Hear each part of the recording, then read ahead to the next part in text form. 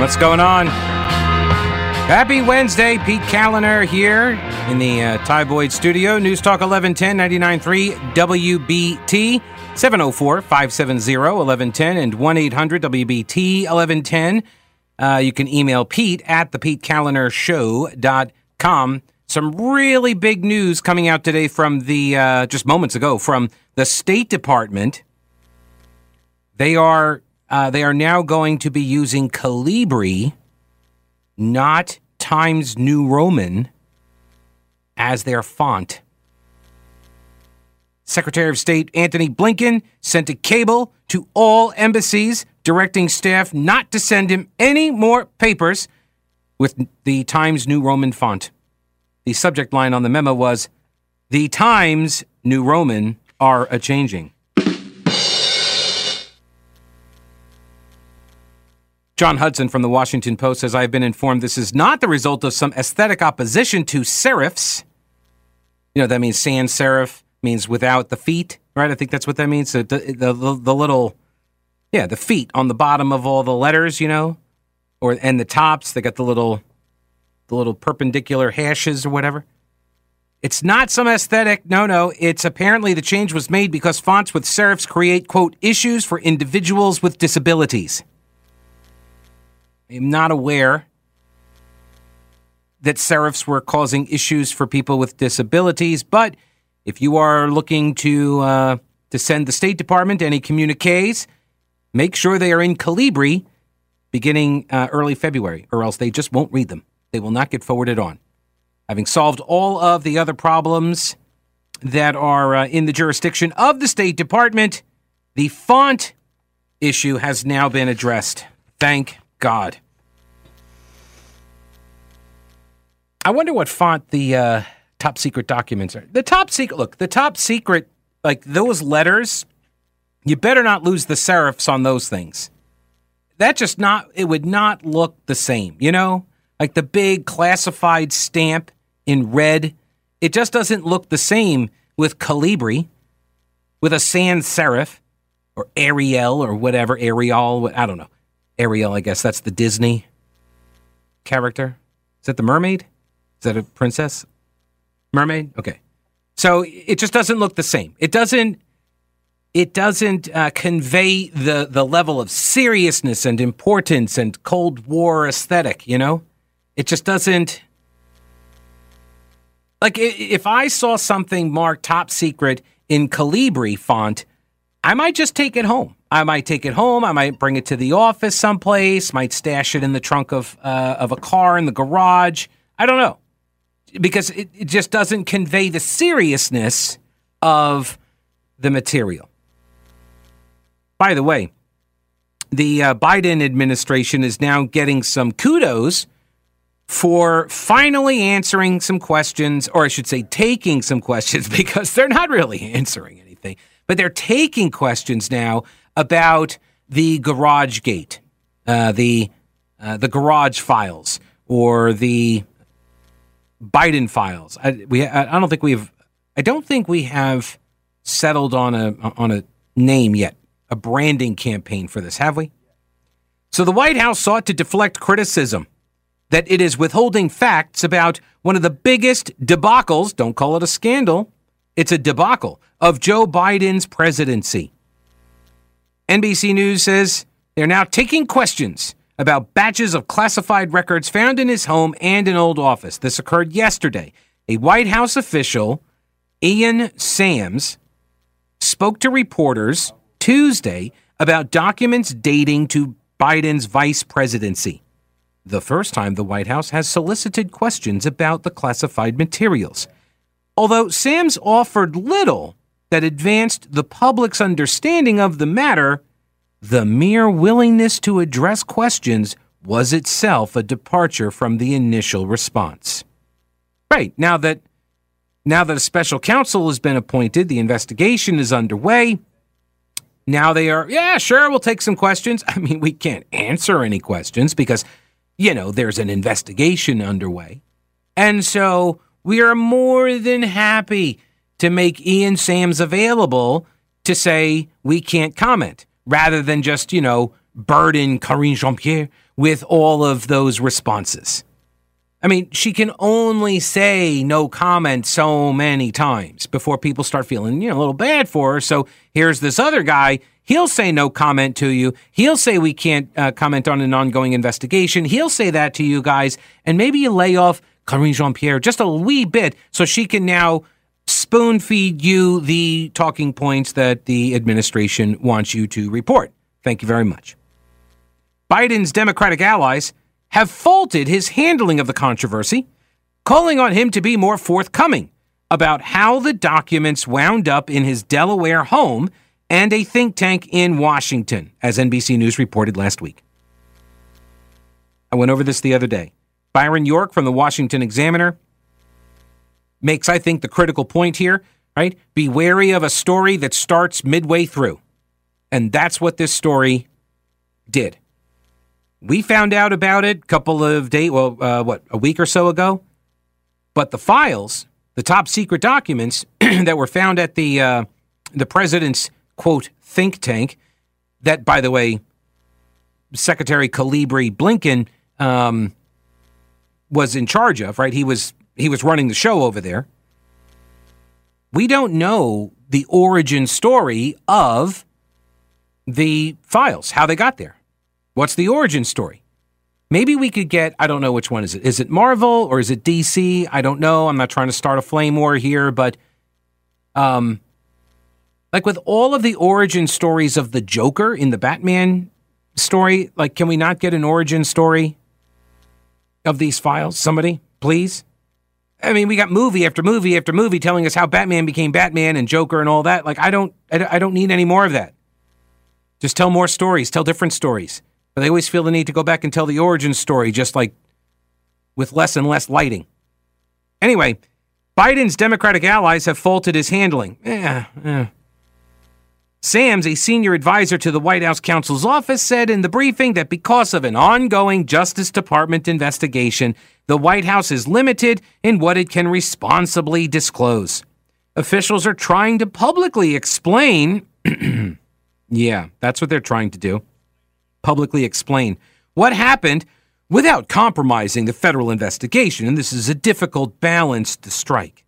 Right, well, good thing you didn't try to answer anything beforehand, right? Because if you had answered it before, when people first had these questions, like, what were you thinking, as Peter Doocy asked, or, why did these documents end up at the think tank? If you had tried to address them before the special counsel investigation began, then you would be under no prohibition to say. But now that you've appointed the special counsel, now you have the cover story of, I can't comment on an ongoing investigation. So sorry, but we should get some credit for at least taking the questions now, because we didn't take the questions when we actually could have answered them, but now we can't answer them because of an ongoing investigation, you understand? And so now we should get credit for fielding your questions, which we won't answer. A law enforcement official said the Justice Department has actually not instructed the White House to stay silent about the facts underlying the investigation. Oh, so actually they can comment on it, but they cite the investigation as the reason they cannot. Conveniently. Biden's private attorneys discovered the first tranche of classified records on November 2nd, 6 days before the midterm elections, as they were clearing out an old office Biden had used in Washington, D.C. from 2017 until he began his presidential campaign in 2020. All right, so here's the origin story. All right, first off, where did the documents come from? Where were they removed from? First question, right? I don't need to know what it is, but where did it come from? Who walked them out of that skiff? Who signed them out? And then how did they end up at the think tank and in the home? And then, why were the private attorneys the ones that were going through the documents when they were packing up the office? Why was that? Why are you paying attorney fees? Because you are, right? This is the president's personal attorney. Their private attorney, his private attorney. And I'm sure maybe he's on retainer or something, but they're paying him. Why are you paying that attorney to do a job that movers do, basically? Unless, of course, you thought that there might be some, I don't know, material in the documents that... Yeah, maybe?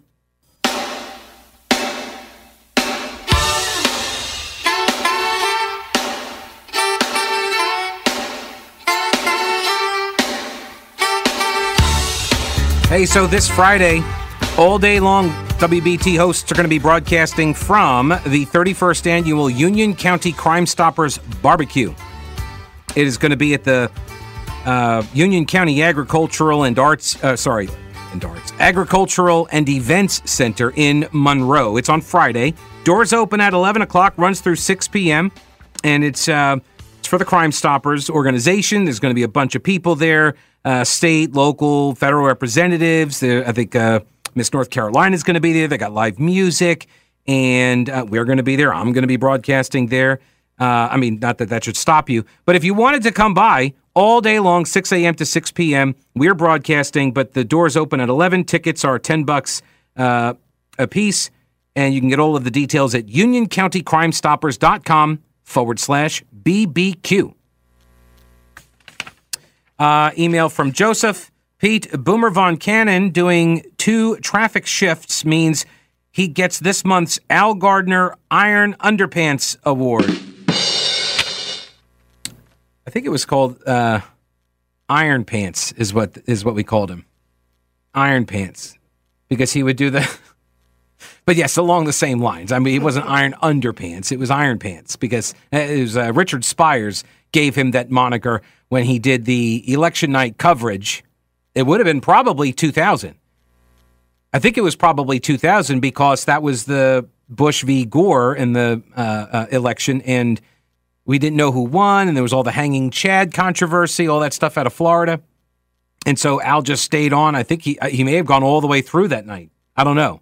He may have just gone on the air at like 6 o'clock in the evening and then just worked all the way through and did his morning shift.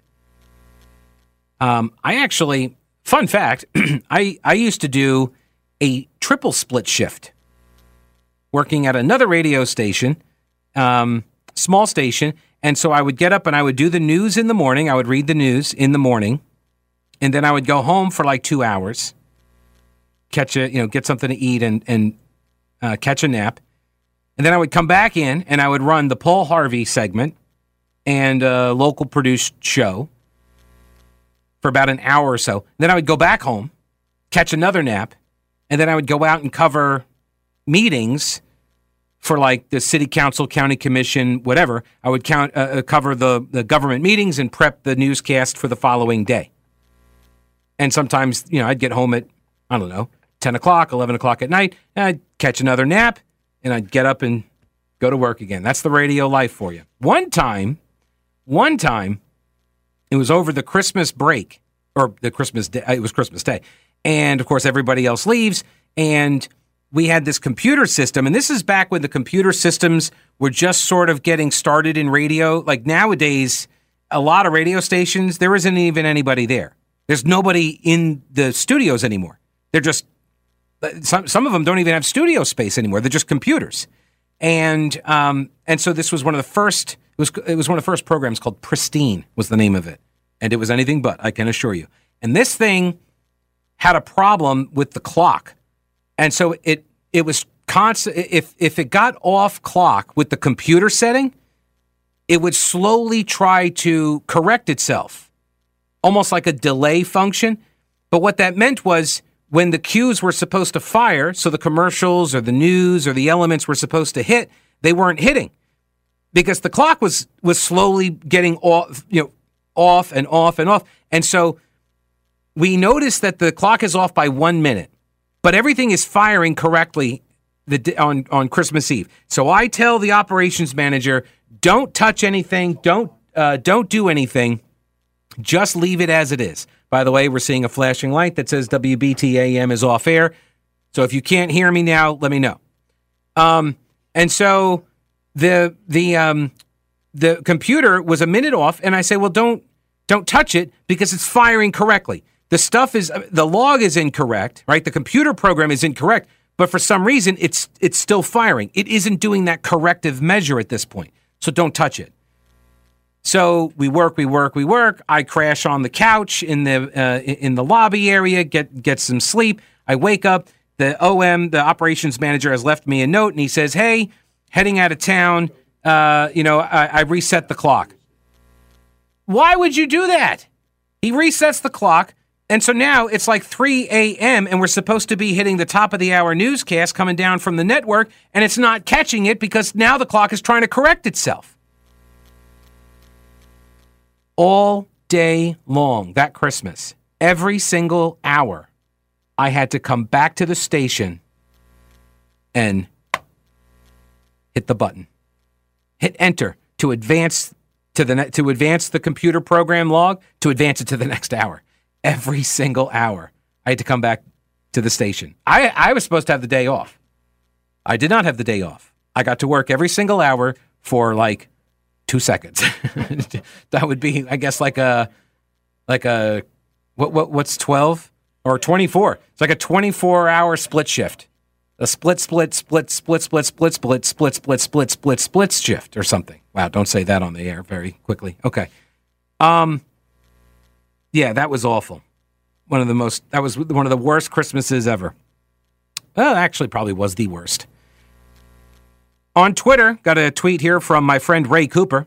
Don't forget, Pete, that when an attorney does anything, even packs up a box in the president's think tank office, on the clock attorney-client privilege is created, and then they cannot be compelled to testify about what they did or saw, even to Congress. Even if they saw a crime, Biden was paying for silence. And Chris says, Pete, would I be crazy for saying the regime raided Mar-a-Lago because it knew it had a problem with the Biden documents? And the Republicans being likely to start investigations after the election? Well, okay, even if that was the motive, Donald Trump gave them the opportunity, right? He gave them the opportunity. That's what it looks like at this point. I stand to be corrected if it turns out that all of the stuff he did declassify and it's a whole bunch of nothing. We shall see. But right now, everybody is operating at a loss because we don't know what the documents are in both cases.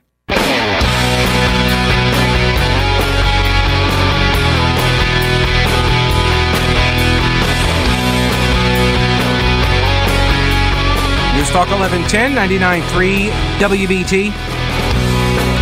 A couple more tweets here.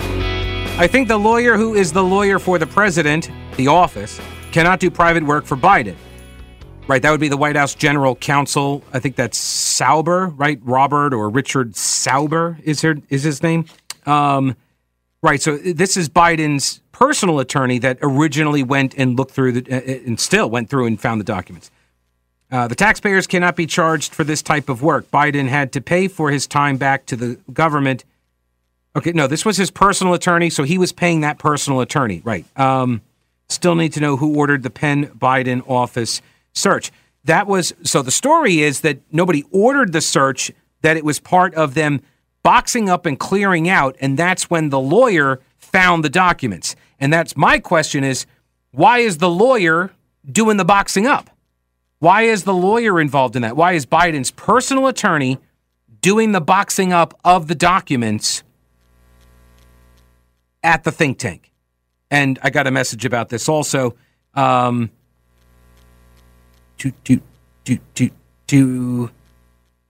Pete, you say Blinken was in charge of the Biden or the Penn Biden Center? Yes, he was. He was the director. Message then says, I bet the center was to be set up like the Clinton initiative. Ergo, large foreign contributions. Biden attorneys, actually Penn State started pulling in tens of millions of dollars from China, from these shell companies. Biden attorneys were clearing out evidence of money laundering, expecting congressional investigations, maybe. Blinken could have walked those documents out of a skiff. January 26, 2021. He previously served as Deputy National Security Advisor under Barack Obama and Deputy Secretary of State.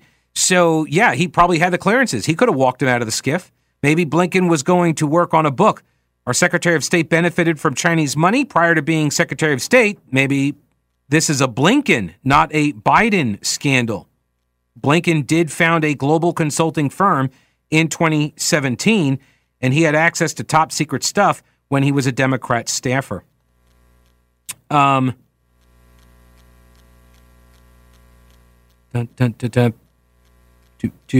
Hellion says, Pete, you commenting on computers and radio stations. And then the station just dropped. I don't know if that was computer related. That might just be stick related. But we're back. And we're back. Another Pete tweet. Since Hunter Biden was paying rent, did he take a deduction? Yeah, have you seen this story? They found there was some document, I guess, that came off of a government filing of some kind. I don't remember where. It may have been for a court filing, or maybe it was for the handgun purchase or something. I don't remember. But when people were trying to track down whether Hunter Biden was living at the Wilmington residence at the time these classified documents were there, they found this document that shows Hunter Biden claiming that home as his legal address. I went over this the other day, right? He had his PayPal account set up. He changed the address there, and he was paying like $49,000 per month in rent. But then there are some other documents that show that he had checked the box that he owns the house. So which is it? Did he own the house, or was he paying rent to the big guy, 10%? Because that's what that is to me. I mean, that's what it looks like, right? It's a money laundering scheme. Yeah, I'm living in Dad's house, and I'm, quote, paying rent, and the rent is $49,000 a month. Please, give me a break. But Hunter Biden was also, part of Biden Incorporated, this influence peddling family business. What was his job? He talked about it in his book. He talked about how he had all this pressure on him to have to bring in the money, right? Because Joe Biden had two sons. One son was the public figure, and one son was the private figure. The public figure, Beau, right? He was the one that was on the path to, fulfill or walk in Dad's footsteps and, do, quote, public service, right? He would get into the elected office, and Hunter Biden, well, his job was to bring in the dough, to make the money, right? To sell the influence. You got to have somebody on the outside to do that, and that's what Hunter's job was. It makes perfect sense to me. Like, I'm an Occam's razor kind of a guy. The most obvious explanation here, right? The most obvious explanation is probably the truth. He's using the $49,000 per month rent in order to launder money for some reason. I don't know what. I just got a message from Justin. He says the $49,000 amount is the exact amount he was receiving from CEFC. Was that the Chinese company? Right? So is that it's the pass-through. It's obviously the pass-through. Oh, also, according to Joe Biden's tax returns, he did not declare any rental income on his tax returns. Yeah, it's not adding up, folks. Now, I'm sure at some point CNN in about another 2 years will catch up to this. I think this is funny because apparently CNN, they just reported today that Joe Biden did in fact meet with his son's corrupt business partners on multiple occasions when he was vice president. No. Really? Of course, everybody that listens to talk radio already knew this. We knew this, 2 years ago when Tony Bobulinski came forward. The New York Post got censored with its Hunter Biden laptop story. It's not about Hunter's junk. It's not about his crack habit. It's not about his proclivity for hiring hookers, although there might be a human trafficking charge to be found somewhere in there. The problem has always been the shady connections through his, quote, business dealings with foreign governments, particularly China and Ukraine. And whether or not those dealings, whether they compromise national security because they compromise him and his father. And if his father knew about them, which remember his father said he didn't talk to his son at all about the business. And Tony Bobulinski, former partner of Hunter Biden, said that's not true. Joe Biden did talk with his son about business. So Joe Biden lied. I mean, I know we shouldn't be surprised at this point. If you know Joe Biden, you know he's an inveterate liar, just all the time about everything. He just told some more on MLK Day. I mean, he's no George Santos, don't get me wrong. You don't get George Santos status unless, you're a Republican. That's the key there.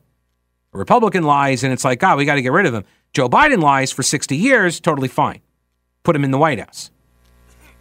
So Joe Biden's been lying about his knowledge of Hunter Biden's business dealings for years because Joe Biden has been supported financially by Hunter Biden's business dealings.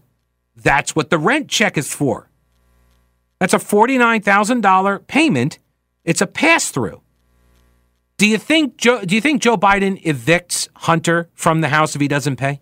Do you think that actually happens? Do you think that? So, all right, let's say yes. Let's say Joe Biden, he totally would do that. He's charging rent. It's all above board. Okay.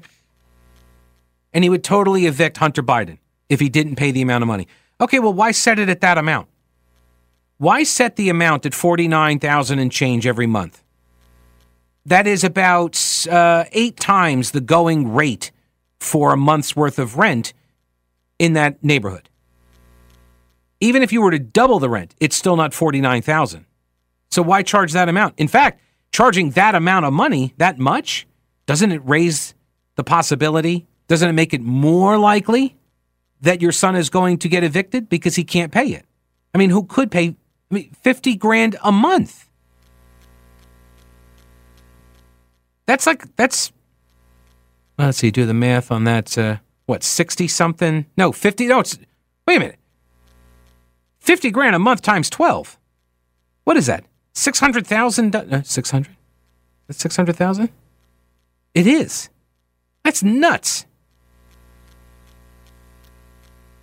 Wouldn't it raise the likelihood that he gets evicted? Seems like it. Why would Joe Biden do that to his son? We were told, remember when the audio came out and of the recording that Joe Biden left on the voicemail, and people were like, it just shows he really loves his son who's struggling with addiction and all that. Right, so why would you charge him $50,000 a month in rent? Why not just kick him out? Why extort him? Why would you do that to somebody who's struggling with addiction? Why would you extort them for $50,000 a month? Oh, well, you know what? Okay, hang on a second. Just dawned on me. Maybe Joe saw all the paintings that Hunter was doing and knew, man, this kid's got talent. Seriously, no joke, man. And he saw the talent and he said, I could probably sell these paintings down the road. Maybe that's it. I don't know.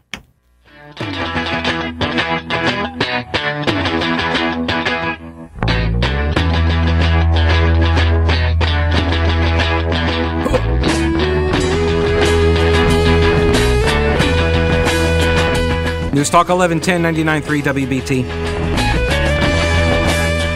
Got a message here that they have apparently pulled down Biden's tax returns from his website, but the archive, the Internet Archive, has it. Is it the Wayback Machine has it? Interesting. Very, very interesting. Maybe Joe Biden did not report the information since the deposit was made into their joint bank account, which was used to pay the family expenses, as he told his niece how he paid for everything. That's a good point. Got a follow-up from Justin with a link to a Breitbart.com story. Hunter Biden's monthly rent of $49,910 matches a rental deposit at the House of Sweden related to the Biden family business venture with the infamous CEFC China Energy Company. The deposit also matches the amount of money he logged on a 2018 background check document unearthed by the New York Post's Miranda Devine.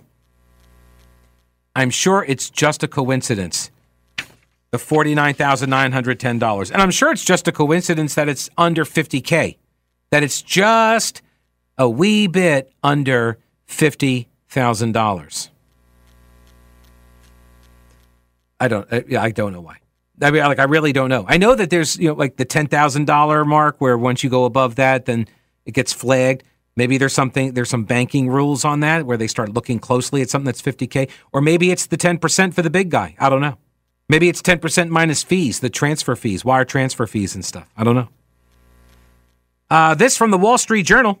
The Justice Department considered having FBI agents monitor a search by President Biden's lawyers for classified documents at his homes, but then decided against it, both to avoid complicating later stages of the investigation and because Mr. Biden's attorneys had quickly turned over a first batch and they were cooperating. That, according to people, quote, familiar with the matter. Right, so in the case of Biden, it's hands off. We'll let them continue doing their thing. We'll let them keep looking. But with Trump, it's no, we got to go get the documents. Mr. Biden's legal team prepared to search his other properties for any similar documents and discussed with the Justice Department the prospect of having FBI agents present while Mr. Biden's lawyers conducted the additional searches. Now, remember, all of this started with the box at the think tank, right? The Biden Global Initiative, the Penn Biden Center, right? That's it. The PBC. Okay, so it all started there when they were just, clearing out the office. And it just so happened that the lawyers were the ones doing the moving. Because that's what lawyers do, don't they?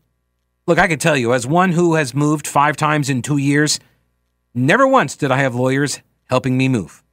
I had teachers, I had drug addicts, and I had a paralegal, and me, radio host, podcaster. But no, I never had a lawyer working on the clock, charging me legal fees, right, to help me box up anything and move it. All right, to be fair, I did not know if they were drug addicts, but they did steal a box, and so I assume, okay, doesn't matter. Doesn't matter. Maybe that one had the classified documents. Okay, it doesn't matter. Here's the key, though. While that was occurring, they're boxing stuff up, and oh my gosh, where did this come from? However, did this get here? And now, fine, we'll take some questions. We're not going to answer them, but we can't. We totally would. We totally would answer your questions. But we're under investigation by a special counsel now, which we appointed. And we didn't appoint them before you started asking the questions. Like, there was a time we could have answered the questions, but we said, no, we're not going to answer the questions, so we appoint special counsel. Now we can't answer the questions. But remember, the White House did not acknowledge the found documents until the CBS report came out this month. Would they have ever told us? Right? That's what I mean. The origin story doesn't make sense right now. We haven't been told a believable origin story, where this stuff came from, how it was discovered, and whether or not the administration tried to play hide the ball with it. Because nobody knew about this for 3 months. It was only after CBS printed the story.